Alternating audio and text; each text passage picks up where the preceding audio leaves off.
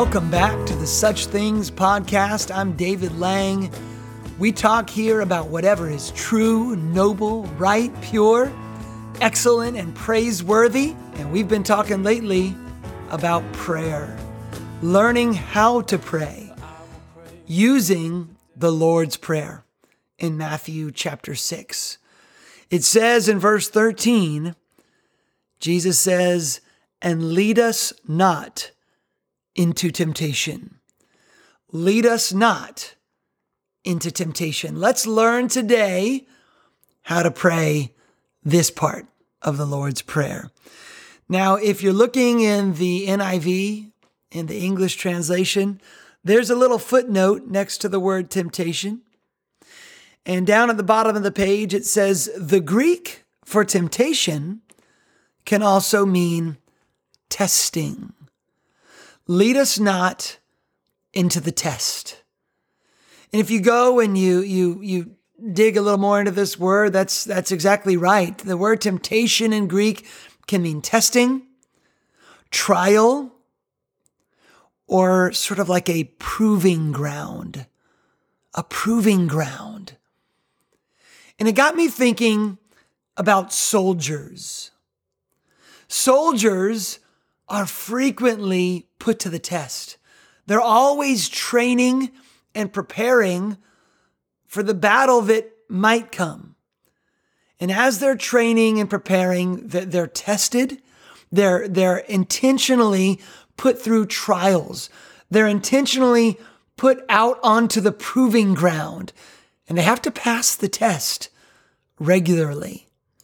And so I reached out to a few friends of mine, brothers in Christ, who have served as soldiers in the United States Army. The first brother that I spoke to, he was an instructor at West Point. So he knows a thing or two about testing soldiers. He said, ongoing testing that gets more and more intense as the training progresses. This is normal for the soldier, and it's intended to prepare the soldier and potentially save his life and the lives of others in his unit so that they can be victorious and come home alive. For example, he said a soldier may be tested on how fast they can load, fire, and reload their weapon. Once they pass the test and they're able to do that in the time allotted, then the test becomes harder. Now they've got to do it in the dark. Load, fire, reload in a certain amount of time in total darkness. Once they pass that test, now we're going to make it a little harder. Now we're going to do it under fire with bullets flying by. Load, fire, reload as you are under fire and get it done efficiently, effectively in a certain amount of time. He said soldiers are tested on all of this and they're expected to improve and to pass these tests as they get harder. Why? Because in battle, this will save your life and the lives of others and allow your unit to achieve their goal and reach victory and come home alive to their families. I spoke to another brother who was a student, a graduate of West Point. Served as a captain in the Army. He said, very rarely are you surprised as a soldier by a test. Very rarely are you unaware that a test is coming. You know what you'll be tested on. You have time to prepare and practice, and then you're tested. Because you have foreknowledge, there's an expectation that you passed the first time, or maybe you get a second chance before you receive discipline.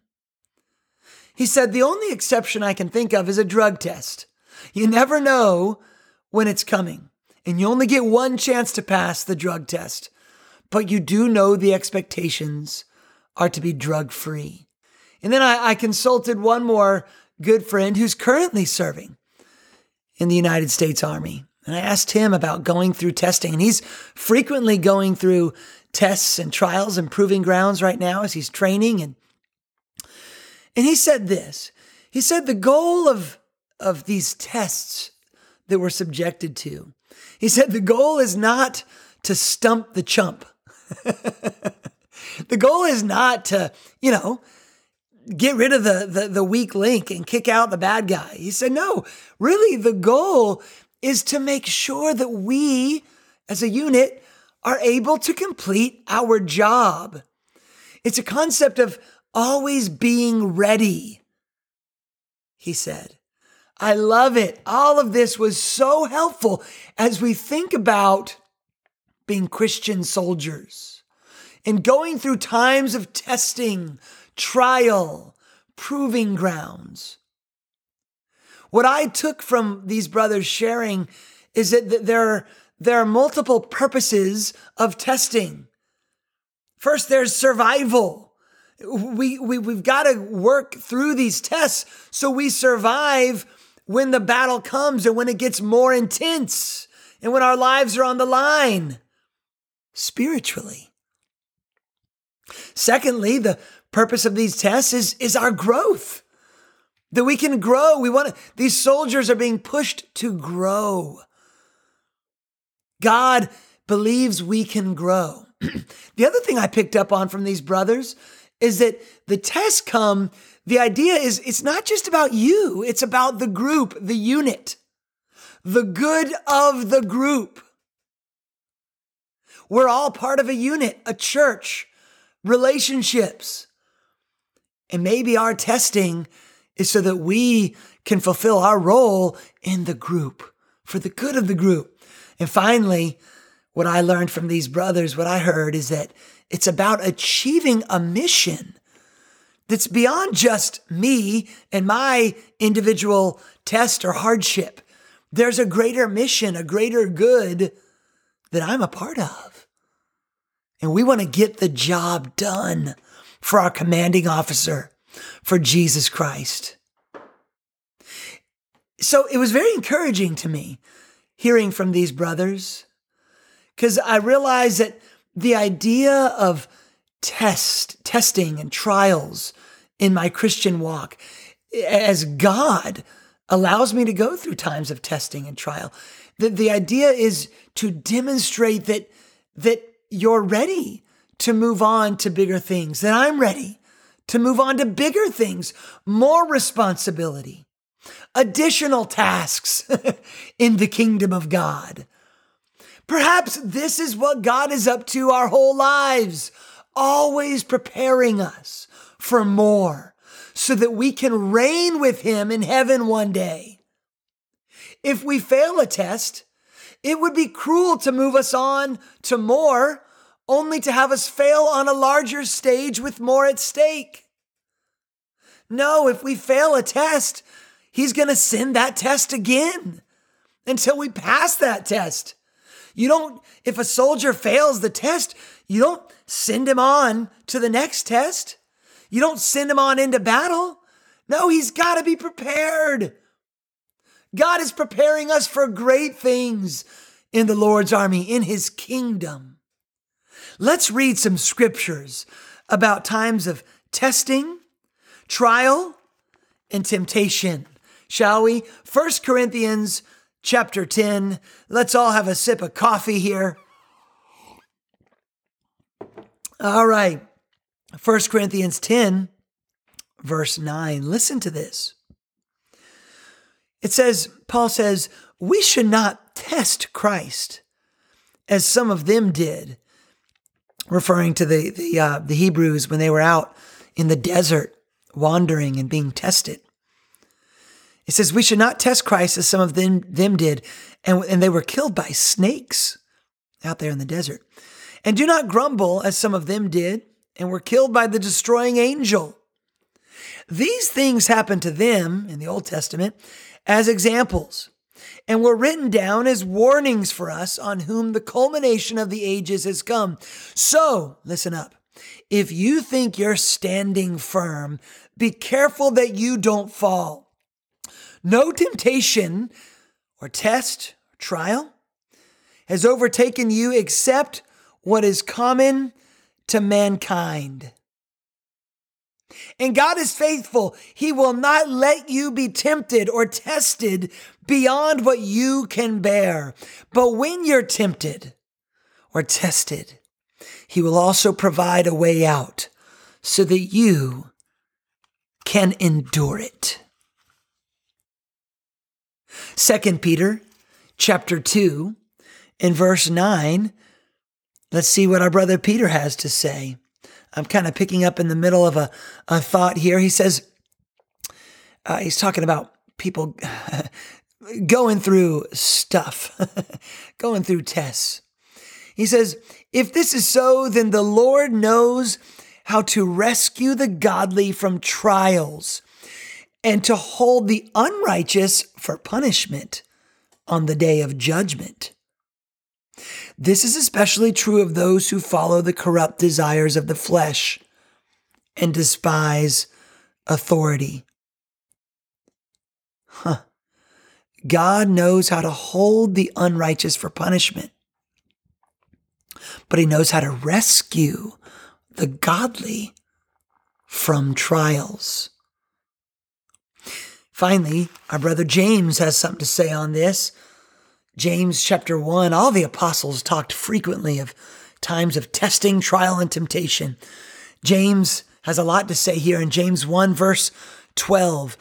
Blessed is the one who perseveres under trial, because having stood the test, that person will receive the crown of life that the Lord has promised to those who love Him. When tempted or tested, no one should say, God is tempting me. For God cannot be tempted by evil, nor does He tempt anyone. But each person is tempted or tested when they're dragged away by their own evil desire and enticed. Then, after desire has conceived, it gives birth to sin. And sin, when it is full grown, gives birth to death. Okay. I've often wondered here why our brother James seems to change subjects in James chapter 1 here between temptation and trials. But as I've studied, I've come to realize the same words are being used for both. So which is it? Is James talking about going through temptations, or is James talking about persevering through trials? Both. It's both. Trials, as we go through times of trial, proving grounds in our Christian walk, does it not often lead us into some pretty strong temptations? I do. When I'm going through trials, I'm tempted to lose faith, to give into other sin along the way. And frankly, it works the other way too. When I'm going through times of temptation, that is such a trial. And if I give in to temptation and I give in to those desires and I'm enticed and dragged away, as James says, well, that just results in even more trials. As I give in to sin, I inevitably encounter more trials. If you repeatedly give in to temptation, that develops into like what? Addiction, which leads to a life of trial and hardship. The two go together. We go through trials, brothers and sisters. We go through times of temptation, times of testing. Are you there right now? If you're not there right now, you've been there before. If you're not there right now, you're going to be again. Man, I'm here in Myrtle Beach, and we've been here almost 8 years. We led the mission team here to plant a church here in Myrtle Beach 8 years ago. And it was so exciting. We came with good friends, with big dreams. And God has blessed it. Souls have been saved. We're raising our families. We're building relationships in the church. But let me tell you what, there have been times of trial, times of testing of my faith for all of us on the team, actually. Many of those friends have moved away, have moved on to bigger and better things in their lives and their career and their education. Some of my best friends have moved away, my partners in the gospel. And I've dealt with the trial of loneliness at times. I remember when one of my best friends here on the team was in a battle with cancer. He's only a couple years older than me. That was a real trial. And then one of my other good buddies that I made, a friend that I made here in Myrtle Beach, he was a couple of years younger than me. Maybe he was exactly my age. He passed away from cancer just a couple of years ago. Other friends have walked away from the church. They've walked away from Jesus and from me. A few years ago, after we had been here a couple of years, we were unable to sell our home back in Columbia, our house, and we had to rent it out. And I remember when our renter broke their contract and left less than halfway through their contract. I thought we might lose our house. I thought we might go bankrupt. And even now, I'm going through trials. My dad is in a battle with dementia. He's moved here, him and my mom, so we can all be close. Man, it's just been like, sometimes it just feels like when you're under the dog pile, but then the hits just keep on coming, and you're like, why, God? Why? Give me a break, set me free from these trials. And I've been tempted at times to get angry, to give up, to cast blame, to give in to just my selfishness, my apathy, woe is me, to just take the easy way out. I wish I could say that I handle all of these trials in an exemplary way, but I do not. I'm still learning how to work through it in prayer with God, with Jesus, with the Holy Spirit, and with my wife and my friends. Right now, I'm in a D group, a discipling group with a couple dear brothers, and one of them is going through a terrible trial.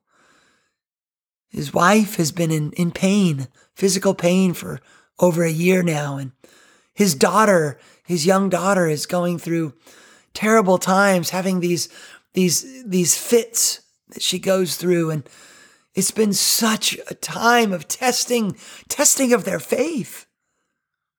And every week in our D group, we just ask him, how you doing? And we just pray together. Oh man, and it doesn't, we keep waiting for God's solution, Oh boy, what trial are you going through right now? We got to go look to Jesus. Turn over to Matthew 26. We have to look to Jesus to learn how to pray through it. Let's look at what I believe was Jesus' greatest time of temptation, testing, and trial. Here in the Garden of Gethsemane, verse 36. He's about to go to the cross.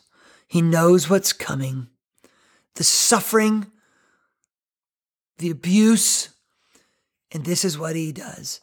Then Jesus went with his disciples to a place called Gethsemane, and he said to them, "Sit here while I go over there and pray." He took Peter and the two sons of Zebedee along with him, and he began to be sorrowful and troubled. Then he said to them, "My soul is overwhelmed with sorrow to the point of death. Stay here and keep watch with me. Going a little farther, he fell with his face to the ground, and he prayed, my Father, if it is possible, may this cup be taken from me. Yet not as I will, but as you will. Then he returned to his disciples and found them sleeping. Couldn't you men keep watch with me for 1 hour? He asked Peter. Watch and pray so you will not fall into temptation. The spirit is willing, but the flesh is weak. He went away a second time and prayed, my Father, if it's not possible for this cup to be taken away unless I drink it, may your will be done. When he came back, he again found them sleeping because their eyes were heavy. So he left them and went away once more and prayed the third time, saying the same thing. Then he returned to the disciples and said to them, are you still sleeping and resting? Look, the hour has come and the Son of Man is delivered into the hands of sinners. Rise, let us go. Here comes my betrayer. And then Judas enters the scene.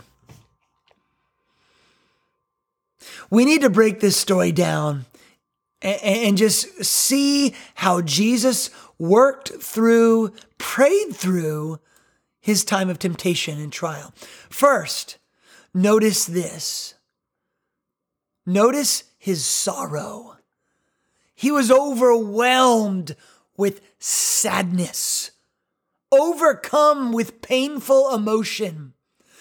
You know what, guys? Times of testing and intense trial and temptation are often accompanied with painful emotion. And it's okay to do what Jesus did here. Acknowledge it, name it, express it, feel it. You don't have to avoid it. It's real. That sorrow he was feeling. It says he was sweating as he prayed in the Gospel of Luke, and his sweat was like drops of blood falling to the ground. He was under such anguish. Times of testing often result in emotional, exhausting anguish. But the second thing I noticed that he did that we need to take note of, he kept his friends close at hand. He called his best buddies, Peter, James, and John. He said, I just need you guys to be with me. Keep your godly friends near. I don't know about you, but I'm guilty. When I'm going through times of testing, sometimes my reaction is to push people away. Especially if you've given in to temptation. You don't want to talk about it. You don't want anyone to know how much you've been messing up. But keep your friends close. Pull your friends tighter. Your wife, if you've got one, your husband, if you've got a spouse, your roommates, close brothers or sisters at church, keep them near. You're going to need them. Jesus needed them. And the third thing, and this is our point of the day, guys, what did Jesus do? He prayed. Then he prayed again. Then he prayed again, a third time. Pray, pray, pray. Keep on praying. And what do we pray? Jesus prayed exactly what he said to in the Lord's Prayer. Lead us not into temptation. What did he say? My Father, if it's possible, may this cup be taken from me. He prayed, God, take the trial away, if at all possible. What does he say to pray in the Lord's Prayer? Lead me not into temptation. Don't lead me into the test. Take it away, if possible. He told the disciples essentially the same thing. Watch and pray so you will not, and the King James gets it a little more right. Watch and pray so you will not enter into temptation.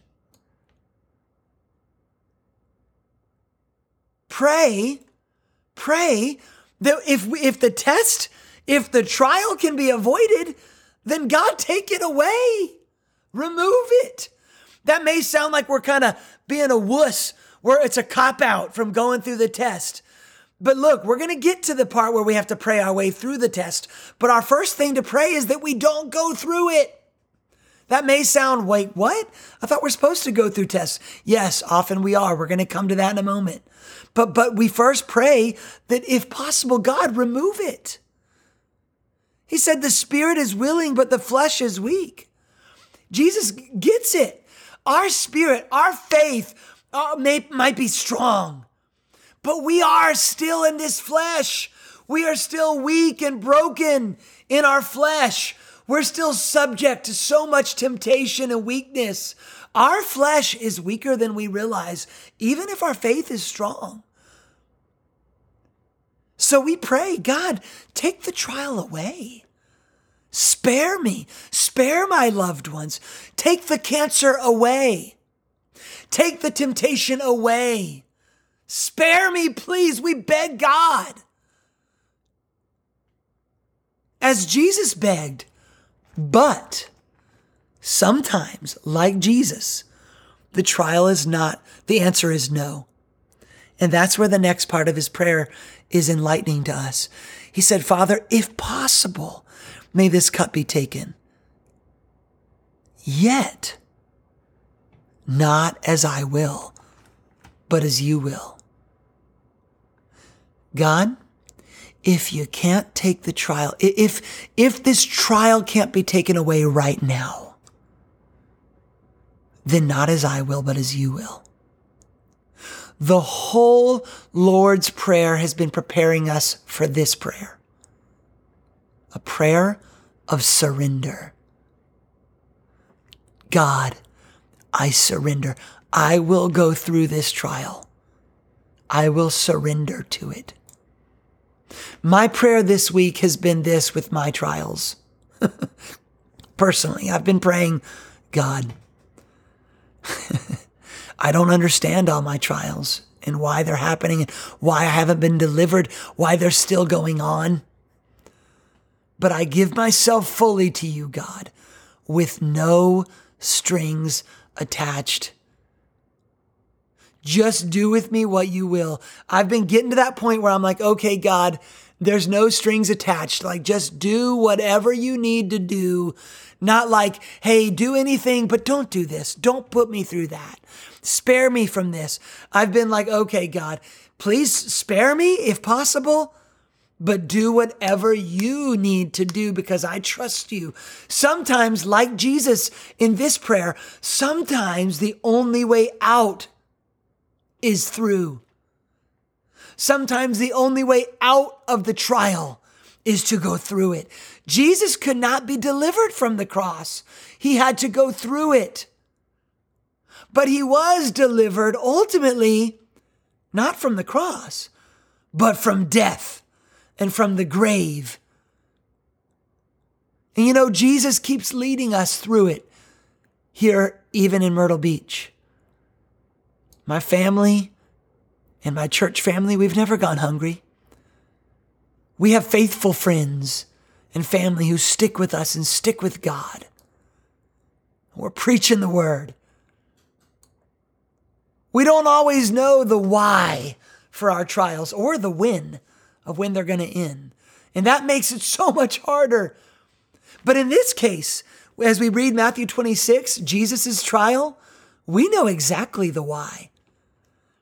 He said, look, the Son of Man is delivered into the hands of sinners. We know why he was delivered into the hands of sinners. He was delivered into the hands of sinners. He was not delivered out of his trial, so that we could be delivered from sin. We know why he went through this trial. His trial here was for our good. And so he submitted himself to it. There was no way out of this trial except through it. And he accepted that. Sometimes, like Jesus, your trial might be for someone else's good. You might be going through a trial just like Jesus was. That's not even really about you. Maybe it's about the good of someone else. And we might not be able to see that. Maybe we will later.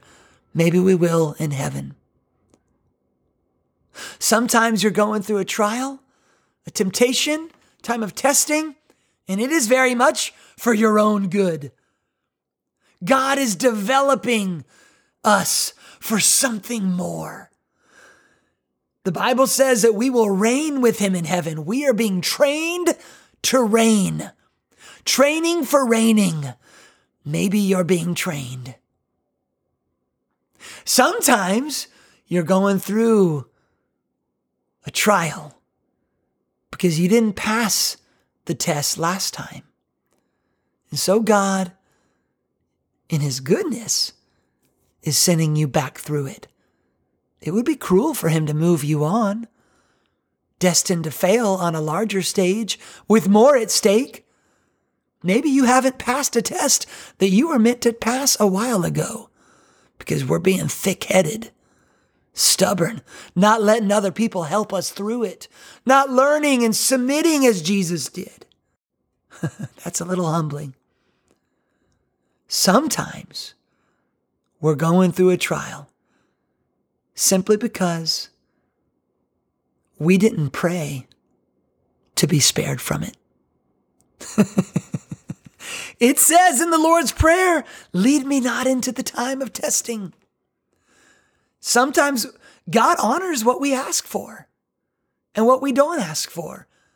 If we are not praying for protection and deliverance and guidance from these times of testing for us and our loved ones, and we're not walking with God through the Lord's Prayer, in prayer, as a way of life, that's what I'm trying to teach us with this series, is how to pray powerfully as a way of life.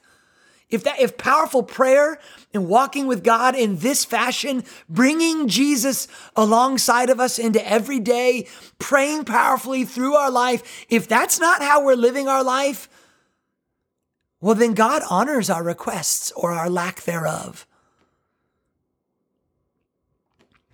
Guys, we're all being developed to reign in heaven someday. God is working on us. But let me encourage you with this as we close out. No parent delights in seeing their child suffer.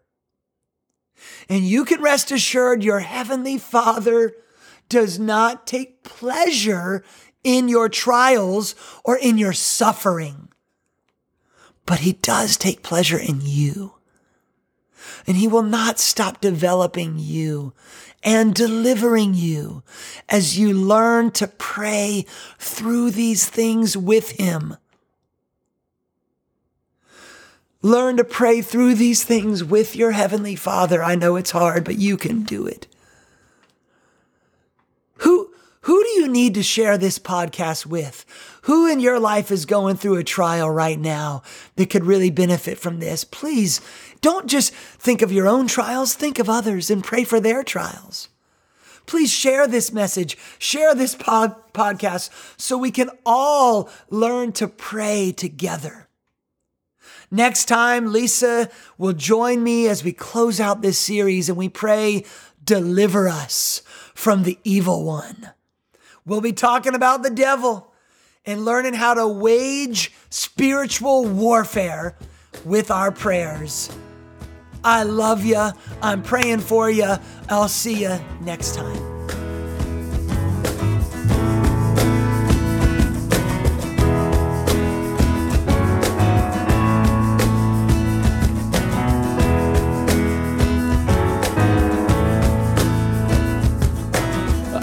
Praise the Lord today, for he is all my hope and stay.